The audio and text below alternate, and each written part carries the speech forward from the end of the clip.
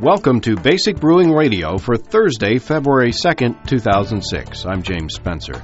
Here at Basic Brewing Radio, we're all about home brewing. But usually I say we're all about making beer at home, but this week we're going to deviate a little bit and steer our attention to a noble ancestor of beer, mead. We'll talk to David Myers, chairman of the Mead for Redstone Meadery, about the upcoming International Mead Festival and about mead in general. We'll even get some tips on making our own. Well, if you remember last week, George in Erie, Colorado asked for some advice on how to keep his beer warm in the fermenter during the chilly Colorado winters. Well, since I live in Arkansas and our winters are generally mild, this one more than most, I asked for some help from you, the listeners, and we got some great responses. Jerry in Tallahassee, Florida, uses a twist on a tip that we've heard in the past, connected with cooling fermenters during lagering.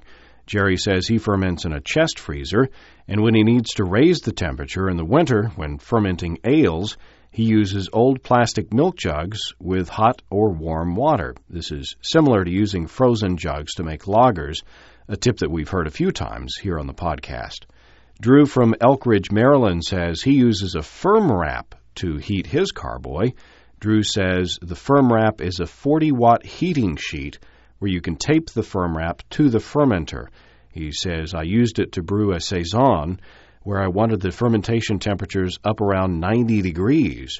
Drew says, I know 90 sounds high, but the Saison yeast, WLP 565, loves it warm. The firm wrap is able to raise the temperature 20 degrees. He says you can only tape a portion of the wrap to get a lower temperature rise if you want. Jared in Brampton, Ontario had this tip.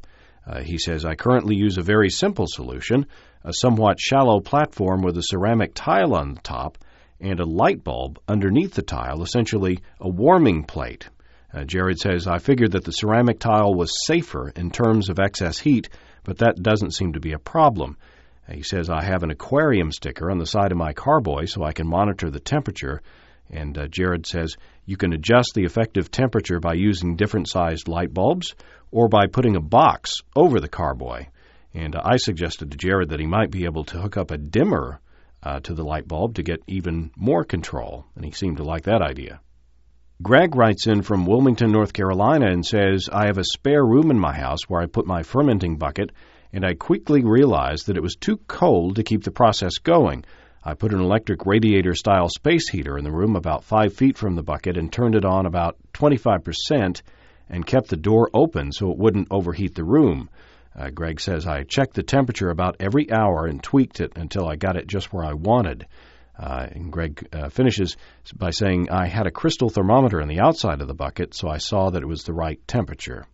Well, good advice all around. And also on the subject of brewing equipment, Matt from Bedford, United Kingdom, writes, just listening to the recent podcast and heard about the guy who got a fridge from his in-laws. Matt says, another suggestion for obtaining brewing equipment is freecycle.org.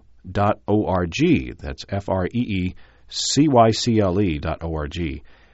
Matt says it's a worldwide organization where people recycle things they want to get rid of, basically a big swap shop. Matt says, I just got hold of a fridge for lagering for free. It's also great for getting empty beer bottles, Matt says. Well, that sounds like a deal.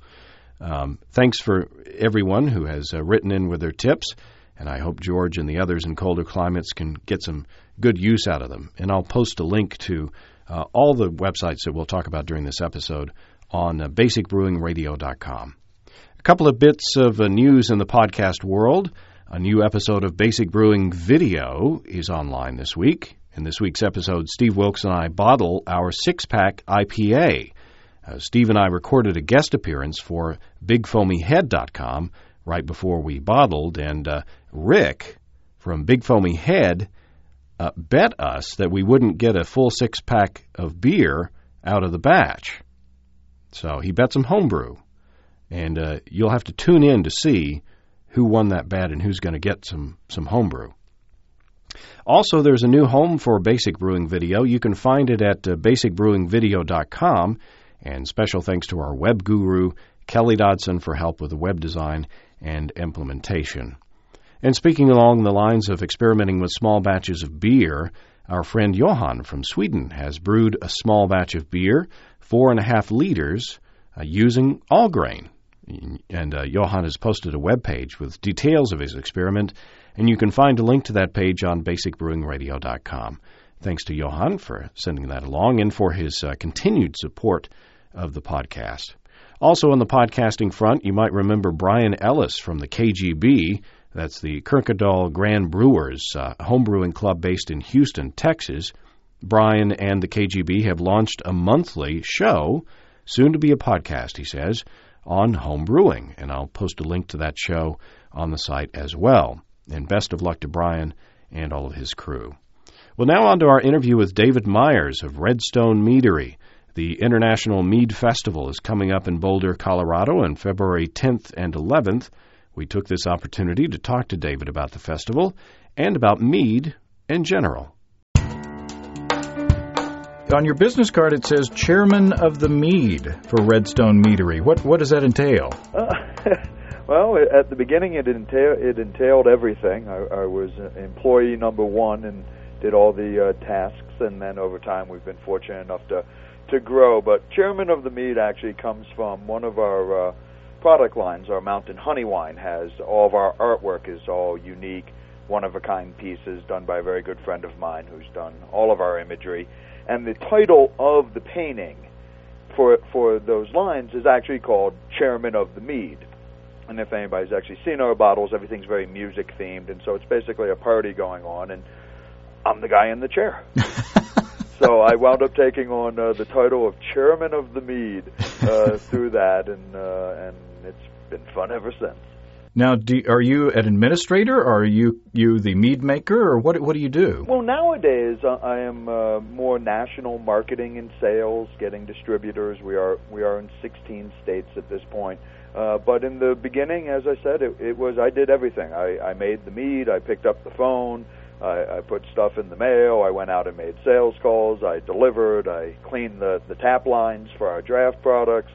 I started with all of it because I'm a home brewer, and that's where it all kind of got started for me. And as we've grown, I've kind of taken on more administrative and marketing and the face of the meadery, and I've really turned it over to really qualified people to be making the mead, and we're very happy to have good mead maker in Mason Thomas, and just out having fun.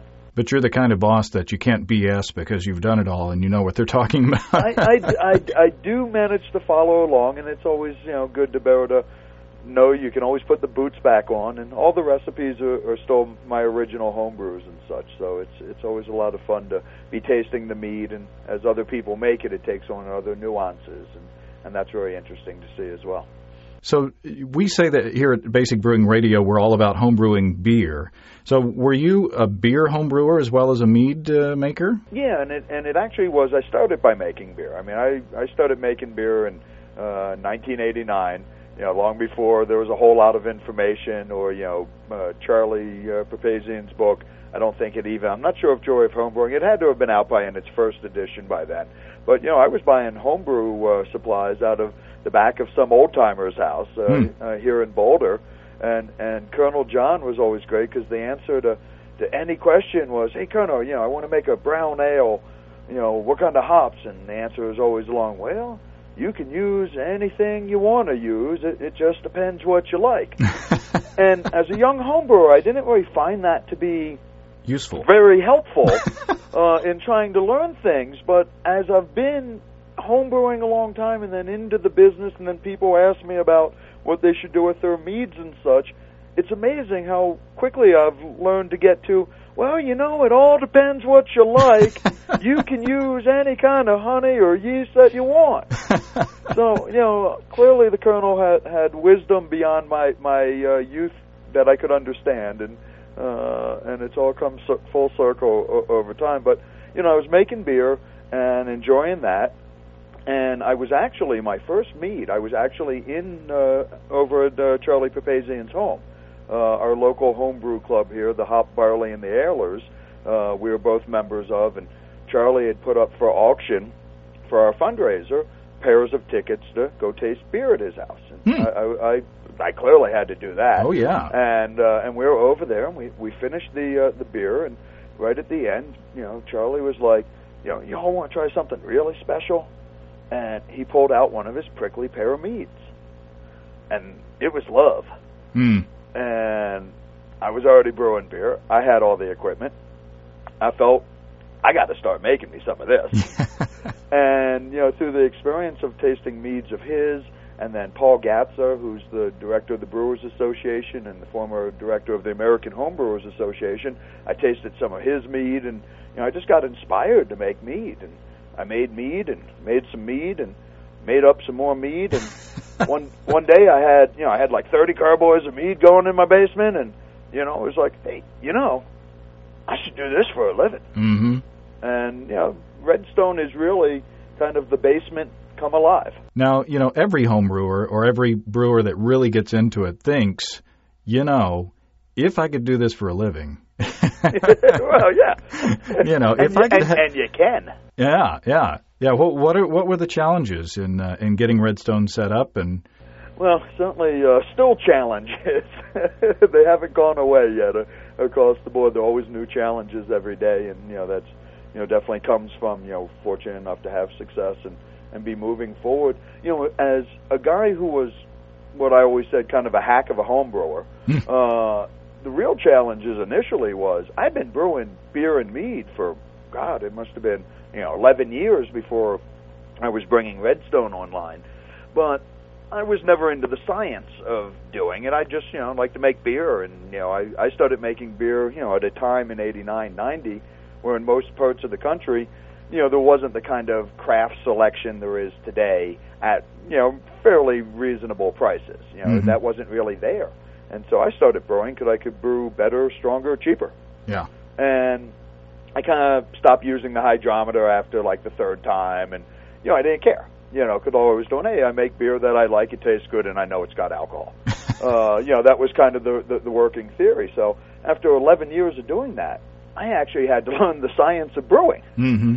And it'd be funny because I had a good friend who's a wonderful brewmaster consulting with me because I'd never been in the commercial business before, and so he helped me select the equipment, get things set up, and basically trained me on my own equipment.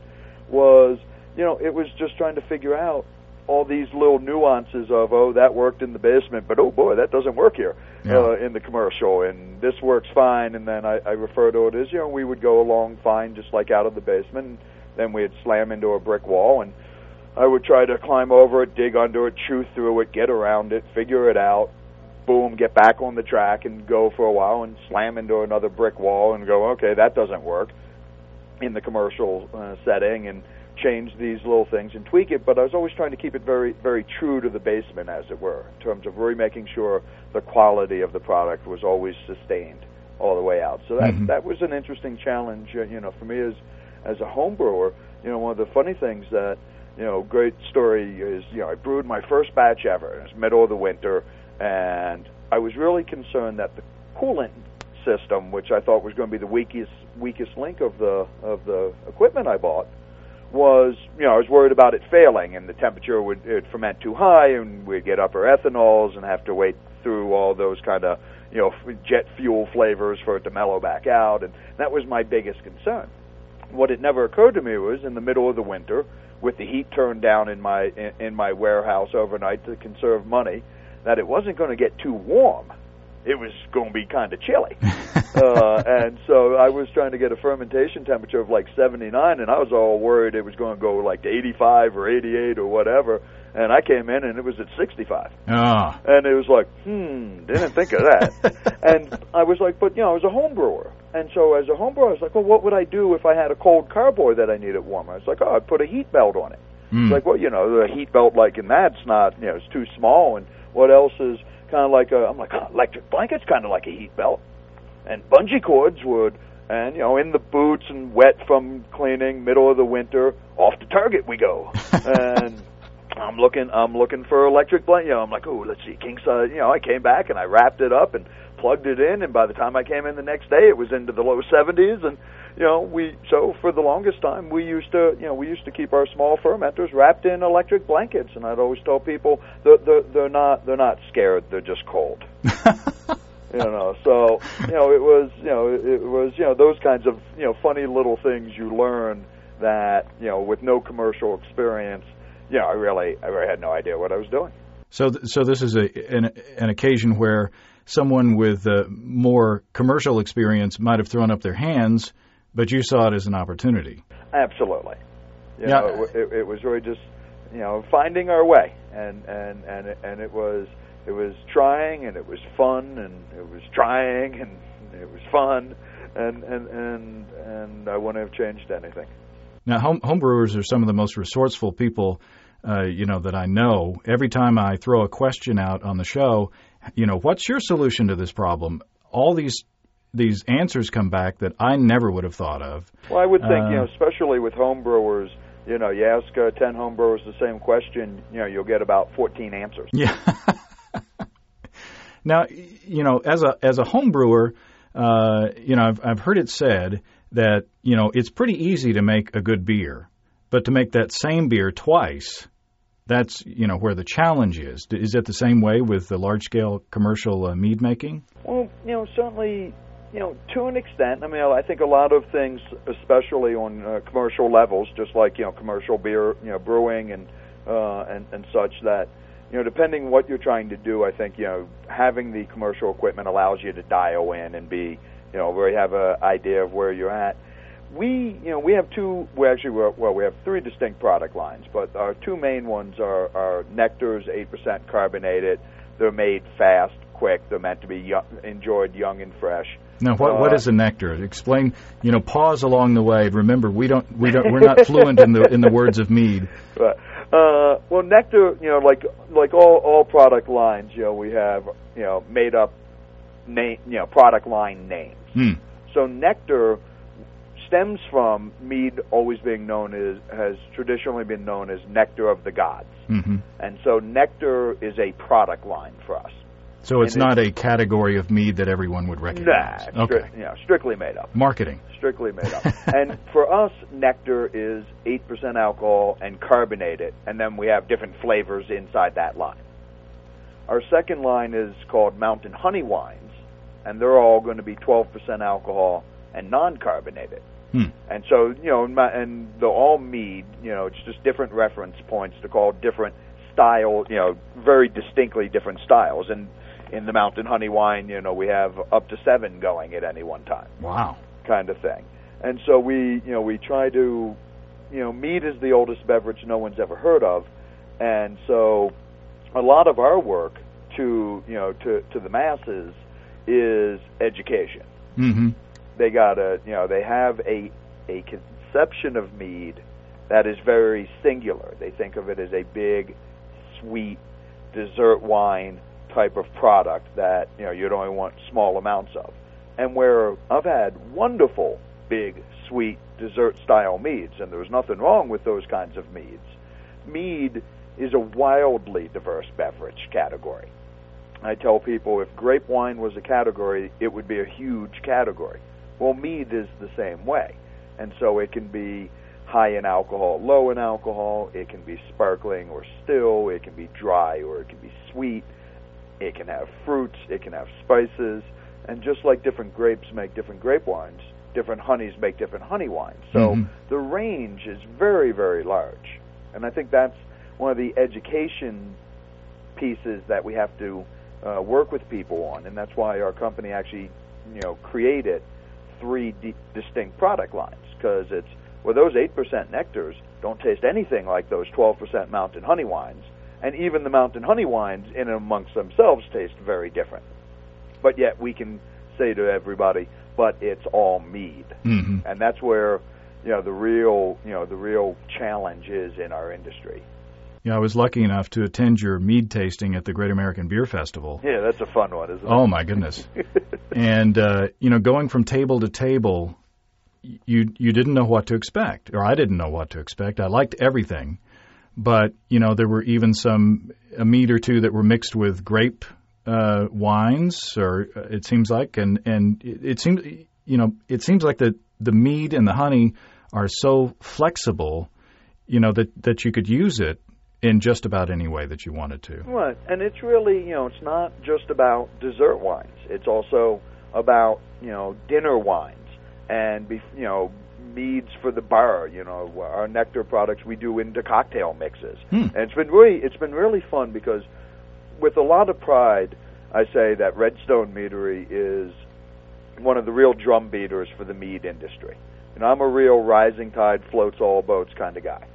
And right now I believe we need more meaderies making quality mead throughout the country so as to grow, the actual category. Because mead is a very tiny segment right now, but I think it's a tiny segment back to, it's the oldest beverage no one's ever heard of, so it's kind of tough to sell. What kind of reach do you have? I mean, how far do you get out there in the marketplace? What is your market share?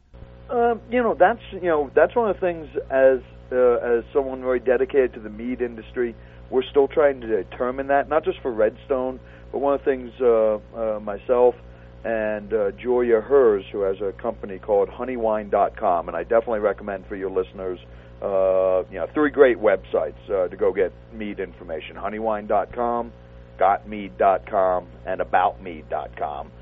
Great research areas. But Julia and I have actually founded the International Mead Association, and we are working on trying to get the meaderies to, we need to get a similar message. We need to work together. We need to talk each other up. We need to, keep building this industry right now. I don't really think of anybody as a competitor. I think of them, as brothers in arms, kind of thing, because we all are trying to create a revolution. And that'll be one of the things, for your listeners is it's all about ask for mead, because if you're not asking, they're not getting it. And it's very, something that, we look at it as a revolution. And in the revolution, you get people a few at a time, and you get them to go get some people, and you get them to get a few more people, and, it has to spread. And we're really trying to make mead into a very recognized category. And it seems like to me that once you've tried mead, you want to try some more mead. Absolutely. And different brands, different kinds. And that's one of the things, exactly. I mean, I always, tell people, for us, they got to try it to buy it if they haven't had it before. And it's not just our mead, it's other meads. It's tough to get things into consumers' hands, but yes, once you begin to try things, you really, it's like, wow, this is good. What other kinds of meads? I mean, it's like, it's like enjoying Cabernets. You're not just going to get one and only drink that one. If you like Cabernets, you're going to look for other Cabernets to drink. If you like, if you like pale ales, you're going to look for other pale ales or other stouts or whatever it is you like to drink. Those are the things you're going to explore from company to company to company, and mead is no different. That roots party is, that's always a lot of fun. We call it a get back to your roots party, because since we throw it at the Great American Beer Festival, and we, of course, are getting all the brewers and that kind of thing attending, we try to remind them where they came from, since mead is the original alcohol. So that's how we kind of came up with our Get Back to Your Roots. But a lot of the meads there, of course, they're all of our product line there, but we had meads that were from the International Mead Festival. And this is an event that's coming up on February 10th and 11th of this year, and it is the largest commercial mead competition anywhere in the world. And a lot of the meads you had that day were all from that event, and we're obviously two weeks out from doing this event again this year. And this year we have 96 meads registered from around the world. Wow! And once again, many of them not available in the United States. So it's the only place. Well, I guess unless you get an invitation to our Roots Party, that you can taste these products. Occasionally, I'm seen throughout the country doing mead education nights, so there are a few extra chances, but you have to catch me when you can.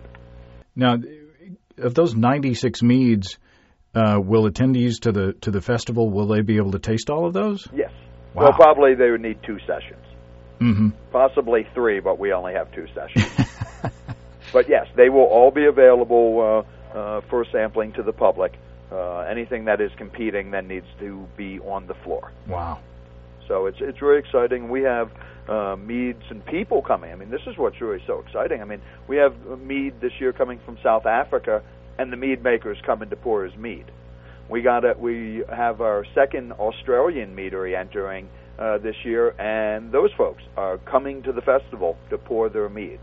We have a gentleman, actually a couple groups coming from Poland who are pouring their meads. We got folks coming down from Canada to pour their meads. So it's not just an opportunity to taste the meads. I believe it's something like 2/3 of our companies that are participating will be behind the table pouring their mead. So it's usually the mead makers. Occasionally it's just representatives of the company. But it's a great chance. It's not just about trying all these meads. It's that you get to talk to the people who are making them and selling them and have intimate knowledge with them. So if you're a home brewer and you're interested in making meads and you taste something wonderful there you got the expert to talk to give you some hints. You know, if it's not available in your area, you got to make it. And it's great stories. I mean, you know, we're a creative lot. Also with the competition this year, and of course it'll be too late for your listeners to enter this year, but if they are mead makers, they want to think about it for next year, is this year we actually added an homebrewing side to the Mead Festival. Oh. So for the first time it is both amateur and commercial. Obviously the amateurs judge only. But we, in our first year, this was great. I mean, we were just so pleased with the results, and people were so excited. 212 entries in our first year for the homebrew side. Wow. So with the 212 and the 96, we, as of record, we believe are the largest mead competition in the world this year. Wow! Congratulations. We felt great about it. I mean, when we started, we know homebrewing, it takes a little time to build up a competition, and to get that kind of a turnout on our first year actually frightens us for next year, because because then you have to judge 212 meads. Yeah. So, but we actually did it in one seating just last Saturday. We got through 212 entries, got judged last week. Wow. And then what's very fun with the homebrewer side of it is the final round, which will be judged on site at the International Mead Festival, is mostly going to be commercial mead makers will be deciding the final round. And that's something very unique we have to offer in our homebrew mead competition, to be able to offer a commercial panel for the final round. Yeah, if you guys will help me remember for next year, I can tell our homebrewers who are listening ahead of time, so that maybe they can help swamp you with entries for next year. Right, absolutely. We'll make sure we get everything linked up for next year to announce when we do call for entries. Now, along with the tasting, you've also got seminars. Yes, we with do. some notable folks giving presentations. We do. We have 4 wonderful seminars, starting especially for the homebrew world. Ken Schramm, who is the author of The Complete Mead Maker, is actually going to be doing kind of an advanced Melomel seminar. And for those who know Ken, either by his book or as the organizer of the Mazer Cup for many years, or if you've ever had the pleasure, as I have, to have tasted Ken's meads before, right there you already know that this seminar is going to be well worth attending. We also have the gentleman who comes down from Intermeal, and I'm probably butchering the name of his company, but it's in Quebec, who will be discussing just basics of quality mead making. His company last year actually swept the Melomel category, and also took the gold 2 years running with his black currant mead. And again, if people have been out to the festival and tasted this is a wonderful mead. He actually inspired me last year with his sweep of the category. I came home determined to make something, not to let him do that again. So we'll see how we did here soon. And then on our other 2 seminars is actually, I had mentioned the gentleman from South Africa who's coming out, and he is a doctor of biology, and so he's going to do a seminar first, and then Dr. Chris White from White Labs is going to do a mead yeast seminar. And those are split up on each of the 2 days. Yeah, it's basically 2 per day. 2 on each day. I don't actually. If you go to the website meadfest.com, and I'll put a link on our site as well. Right, it has all the information in terms of who's speaking on which night. The seminars are part of the ticket price. It is a bargain. At $29 advance gets tasting glass and program and entry to seminars, and of course there are the 96 meads and such. And those. And it's held at a hotel, and we try to keep it all kind of we try to keep amongst ourselves in terms of we book out the whole hotel, and people can get great discount rooms, and they can go through the website and find all the hotel info. So it's come on out. It's fun. Well, I wish I could come out, and I'm arranging for someone to come out there in my stead, as a stringer, so that we can get some coverage. So hopefully that will work out.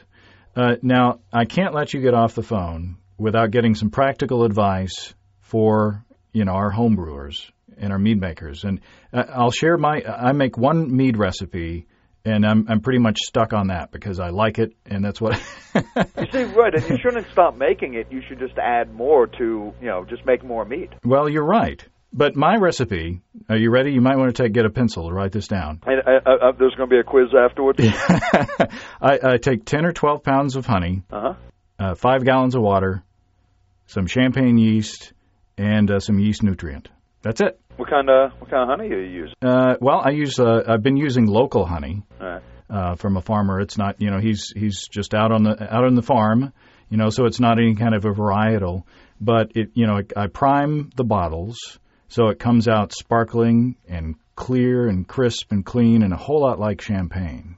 So very dry and simple. What are you priming the bottles with? Just 3/4 of a cup, just like a beer, 3/4 of a cup of corn sugar per 5 gallons, and that's it. Right. It's the world's most simple mead. And it sounds like a nice mead, and there's a great example of that kind of a mead. The honey you use is going to be very important. Sure. Because it's going to be your flavors coming basically from the honey and the champagne yeast, and so if you use a more neutral honey like a clover, and clover honey is great for lots of things, but I don't think it makes for a great traditional mead, just because it's kind of neutral, so you don't get a lot of flavors. So there's there's an example of you want real flavorful honeys. Things that I like to do, and we do this at Redstone, is I like using more than one kind of honey in every mead I make. I just find that the melding of two flavors into one flavor provides a true uniqueness and a depth that I think is very difficult to achieve in just single varietal honeys. And that's something that, it doesn't have to be a lot of a second honey. It can be 10, 20, I'd say at least 20% of a secondary honey, just because, and that's a personal thing with me. I do that with, coffees, olive oils, any number of things that I like to consume. You're a meddler. I like melding of flavors and finding my own flavor based on taking a little bit of this and a little bit of that.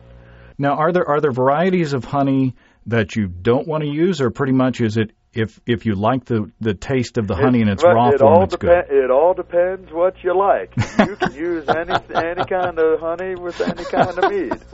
That sounds familiar. I've heard that somewhere. But that is really what it is in the end, and it's amazing. Even just changing the mixtures slightly or flip flopping them. To take six parts one honey, 3 parts another, and then do a flip-flop of the two, and it'll be an amazing difference in the flavor profiles. And then just like beers, different yeasts are going to give you different flavors, and, well, oddly enough, it all depends what you like. But, those kinds of things. But, that's, obviously what you have there is a good basic 12% alcohol or so mead recipe.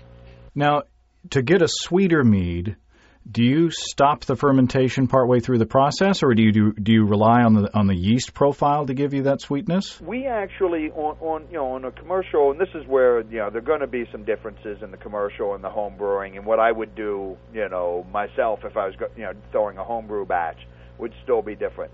Commercially, we need to we got to control some things. We can't just send the bottles out and hope someone opens them before they blow up out on the shelf. So we wind up having to do more controlling of our meads. We do actually stop them on the way down. As a home brewer, as a general of thumb, I just say let her go. Mm-hmm. Patience is the thing you need the most as a home brewer. I would agree with that. So especially even with on meads. Your basic mead recipe, I'd encourage you on maybe split it on one of the times and throw a little bit of fruit in. Do everything the same. I'll tell you the way you're going with that champagne. A little bit of raspberry, raspberries added to it. Maybe not even a lot of it. Could make for a really nice combination. So how much for a 5-gallon batch if I were going to put raspberries in there? I mean, if you want a raspberry mead where raspberry is your dominant flavor and you're using fresh, probably about 5 to 7 pounds for that size. If you're wanting to have some raspberry character but not necessarily have raspberries be the dominant, then you could be a lot more in the 2 to 3 pound. And do you do that in the secondary, and do you pasteurize? Get us into details here, David. Well, Help us out. It's funny because, of course, it really comes back to, if you ask 10 mead makers when they put the fruit in, you'll get 11 answers. Personally, I was a lazy home brewer, and so I liked adding my fruit and my spices into secondary. So if I was doing your mead, I'm going to guess that it's going to ferment. Primary is going to be 3 to 4 months, give or take. And as it's slowing down, but still active, I would then rack it onto the raspberries. And the reason I'm doing it now is by having the alcohol in the mead already.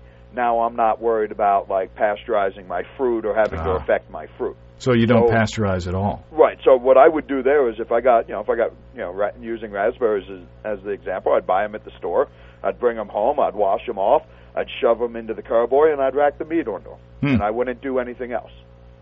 Well, that sounds easy. Well, or lazy. I mean, one of the two. But I was looking for I didn't want to affect any more fruit flavors. I believe in pasteurization because we don't add sulfites to any of our products. So we pasteurize our honey, and I pasteurize. That's right out of the basement. I pasteurized my meads at home too, and that's the balance of I got to heat it up some because I got to make sure there's no wild yeast or anything else that's going to give me problems. But I don't want to boil it or have a hot break because that's going to work against the aromatics of the honey. It's going to play against the flavor profiles of the honey. And some people boil and do hot breaks and skim, or in the commercial world there's something called ultrafiltration, which is essentially filtering the honey into the mixing pot. So they're stripping some things out of it. Some people use sulfites, and I've had good mead made all 3 ways. Personally, I don't want to add sulfites, and I'm a big believer in the pasteurization process. But that's just me. I've had great mead made the other 2 ways as well. So would you mix the honey in with the water and bring it up to what, or would you? No, actually we do. It's kind of it's the opposite way. We heat the water, and this is again I did this both at home and then carried it over to the commercial side. You heat the water. At home, probably 170, 180 degrees. We do 180 here at the meadery. And then I like to heat my honey up separately while it's still in its tubs and stuff. And you can do this as simple as a little bit in the microwave, or you can put it into a hot bath and let it heat up like that some. But I want the honey to have some temperature to it as well. At least 60 or 70 degrees. And then you got your water. You dump it into your 180 degree water. You want to make sure you take it off the heat first, so you don't get any burning on the bottom, and you'll basically stir vigorously as you're dumping your honey in off heat. And if things go really well, and it's kind of like your own thing. You got to learn your own temperatures, but get your water to whatever level you need to. So when you add your honey and stir it in without ever having to turn the heat on again, it's going to be between 150 and 160. Okay. And at home, I would only hold it there for 20 minutes. We do it for 30 minutes in the meadery, but again, we can't have things launching off shelves or anything weird happening like that. But, it's just, so you'll have to dial in your own system to figure out. But it's basically you don't want to turn the heat on again. You just want to stir it in, let it go, 20 minutes, chill it off with the wort chiller, and get your yeast added in as you transfer in. Now, I've never heated my honey. And in fact, the last batch of mead that I did, I just mixed. I had a 5-gallon carboy of mineral water, and I mixed in the honey just cold, and pitched the yeast and aerated, and off it went. Was I just lucky or stupid or what? I mean, it came out great. I don't know if I know you well enough, but no, it's I don't think no. I think there's a lot of articles that I've seen out there that where we talk about just the cold water mix-in and the whole heating thing is not necessary, and I think there's certainly credence to it. I think more than anything, it's what you personally are satisfied by doing and the results you get. Kind of a level of comfort. Right, and it's kind of what I said before with the whole, I've had good mead made many kinds of ways. So in no sense, I've never believed, I'm making it right and they're making it wrong. I believe, this is how I like to make it, and it gives me the end product I'm happy with. I guess the proof of the mead is in the tasting. If it tastes good and it's shelf stable, it doesn't blow up. Right. I guess you did it right that time. Exactly. Exactly. Well, what about spices? You said you added your fruit and spices in the secondary. Yeah, I mean, we do a couple spiced meads at Redstone, and these are, again, all of our meads, for the most part, just about all of them, are old homebrew recipes of mine that I just altered. Mostly, I made them a little lighter in body and such for a more wider appeal. Kind of thing, and as I learned more about mead, I learned to make varying kinds of meads. But the two that have carried over from my homebrew days is actually the second mead I ever made, which was a juniper berry mead, and then I think it was like the fourth mead I ever made, which became a long-standing tradition for myself, and now is a tradition for our company, is for the winter solstice, a vanilla bean cinnamon stick mead. Ooh. And so, both are, from early batches of mine. And, that's just, all part of the, they're great flavor profiles. And, you can throw anything in a mead. I mean, I once made a roasted garlic mead. Ooh. It tasted like garlic. Yeah, well, if you like garlic, I guess. Yeah, I entered it into a homebrew competition, because it went into melomel, since that's fruit and vegetable. And I was hoping I would be served early in the round, so I'd just trash all the pallets and everything else would taste like garlic after that. I didn't win anything, but it was the talk of the competition. Trying to sabotage. I was curious, and I wish I had been there. So, talking about unusual meads, one of the funnest meads I ever had, homebrew, that was interesting and good, was a red bell pepper mead. Oh. And all the guy did was, he went to the supermarket, bought red bell peppers, washed them off, cut them up, and throw them in the secondary, and it was fabulous. It was fabulous. I'll be darned. Across the board, and it just goes to show you can put anything in there. And that's the beautiful thing about mead. That's why I really like mead. Is mead is. Well, I mean, I'm of the belief that it must be the easiest thing to make because I make it. But it's, it is that wide diversity. It is, especially as a home brewer, what was so nice is, if you don't like what you got, you can change it. Mm-hmm. You can't really do that much with a beer, or if you're, making one, doing one of those wine kits or something. You don't have as much of those options. But a mead, if it's too dry, add some honey into it. If it's too sweet, get some yeast going and restart it. If there's something a little off in it, throw a whole bunch of fruit. It's a melomel. And, and that's, you can, you're not stuck with what you got, but you need to be patient to let what you got truly show itself. I mean, mediocre meads can become good meads. Mediocre meads can't become great meads over aging, but mediocre can become good just by, letting it sit in the cabinet and letting it age out. A lot of people get all freaked because, they probably had fermentation temperatures too high, and they get these upper ethanols, and, that's the rocket fuel kind of taste. Mm. And though that's not an ideal thing to go for, it doesn't mean that you're stuck with that flavor. It just means you're probably at least stuck with it for a while. And if you give it a year or 4, I mean, it kind of depends what it tastes like. A lot of times stuff will still kind of come around if you're patient. But, when we, good example still, the home brewer guy trying to become the commercial guy in my stories was, we made our nectar products first, and we had a couple of them, and then it became time to make the 12% alcohol line and start debuting that. And I was at that point, I had one, actually, Julia Hers, who I'd mentioned before from honeywine.com, joined me as my first employee, and very just right on was for those early years was, I was like, well, what should I make? And she's like, oh, you got to make a traditional. That traditional's the benchmark.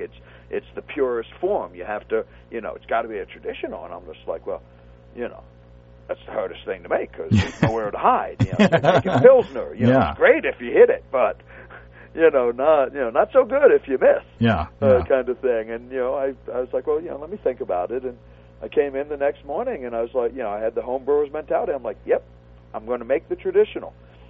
Something wrong with it? It's going to be a Melomel. And it always, fortunately, stayed a traditional. But it really was. It was that's how it all was and started, and that's what we did. Now that you mentioned patience, now if you're a home brewer, it may be a good thing to have several carboys of meads going at once because, to really, from start to finish, to really get a good mead, it may take a year or maybe more before you really start enjoying it. Making a big dessert mead, I mean a real good giant, 14, 15, 16. I've had some home brewers that, it was like year 4 or 5 before they really hit their prime, kind of thing. And that's, I made a decision, probably like 2 or 3 years into after I started making mead was, the problem with mead was it took so long to make, and you had to be really patient that every bottle you opened felt like it had to be a special occasion. Every mead is sacred, kind of thing. And, and so I was like, I want to drink mead. I don't want to just feel like every bottle has to be a special occasion and we're just going to have a little amount or this kind of thing. I wanted mead around to be drinking. So I kind of set out over a period of a few years to make a ridiculous amount of mead. That way, suddenly as those came mature, I would now have mead. It would be there, different flavors, different kinds, drier, sweeter, mediums, fruited, traditional, spice, and very, very set out. And so the first year I started, and I made probably like 30 gallons that year. And the second year I had set out to make like 60, and I wound up accidentally making 90. So that was a good year. Good year. And then the following year it was probably like 60 again, 70. And a few, and after that it kind of started maintaining more like a, just 40, 50 gallons a year kind of thing. And suddenly, 2, 3 years went by, I had some mead. Had a lot of it. And that was, if you want to have mead, you got to commit for a few years just to get, because once you get your stock up, it's not like you're blowing through it so fast that you can't keep your stock up. Mm-hmm. It's just that first, you got to get over the first hump. And I figured out after my first few batches I bottled in champagne bottles, the big honkin' champagne bottles. But then I figured out, then that was really painful to open one of those. Right, you really had to be. Because that's a whole lot of mead. But if you bottle them in 12-ounce beer bottles, then that, you can get like 3 champagne flutes out of one 12-ounce beer bottle. Right. Mead made me come back to bottling. Cause, like any good home brewer, I washed my first keg for some beer, and I had never bottled a beer again. But mead had brought me back to bottles, and I agree. I mean, I went for all shaped bottles. I went from like little 6 or 8 ounces to a lot of 12s, and then some bombers, and then a few wine bottles. That way, you kind of had what part, how many people am I sharing this with? I can choose what size bottle I grab. Mm-hmm. Well, David, I think I've had a blast. This most of an hour has gone by in a hurry. It's been a lot of fun. It's been a lot of fun. I love kind of talking on the homebrew side, and it's been a long time since I've had a chance to think of some of those old stories of when we were just trying to get it all up, as well as the home brewing thing. So it's really always fun. I'm a home brewer, and I've been a home brewer a long time. And I've been tried to be very supportive in the home brewing community. We have a great one here locally. We have these cobalt blue swing top bottles, and since we have many of them that get poured samples out and then we don't have a use for the bottle again, we have a deal with the local home brewers. You can have a dozen bottles, you just got to bring one back full. And so I love the home brewers. It's where I started, and it's where I always want to be. Well, hopefully we can have you on again. It would be my pleasure. Thanks, David. Have a good day. I want to thank David Myers again for taking time to talk to us. You can find links to the International Mead Festival and all the organizations that David mentioned in our conversation on basicbrewingradio.com. Well, next week I hope to talk to Chris Colby of Brew Your Own Magazine about one of my favorite topics, pale ales. And in a couple of weeks, we'll continue our tasting of bad beers that we started last week. I thought we needed a couple of weeks of a palate cleansing in between those. If you have brewing questions, show suggestions, or just want to say hey, write to james@basicbrewing.com or just fill out the contact form on basicbrewing.com, and please don't forget to tell us where you're from. I'm still getting feedback from those who have purchased the pre-release version of our all-grain DVD. I appreciate all the good comments and suggestions we've got so far, and from what I'm hearing, I think we're on the right track. I'm still offering the all-grain DVD in its pre-release form for a short time longer. I'm editing now for the final version, and we're getting the cover art done, so we're getting closer. So not much longer on the offer, but you can find out more at basicbrewing.com/grain. And if you're wanting to get into home brewing for the first time, while you're on our site, you can check out our DVD, Basic Brewing, Introduction to Extract Home Brewing. We'll walk you through the process step by step, and you can see a listing of the fine folks across the country who sell our DVD. And if there isn't a vendor in your area, you can order it online, and I'll send you one myself. Well, that's all until next week. Until then, thanks for listening. I'm James Spencer. Production help for Basic Brewing Radio and our website is provided by Kelly Dodson. Basic Brewing Radio is a production of Active Voicing. We'll talk to you next time. So long.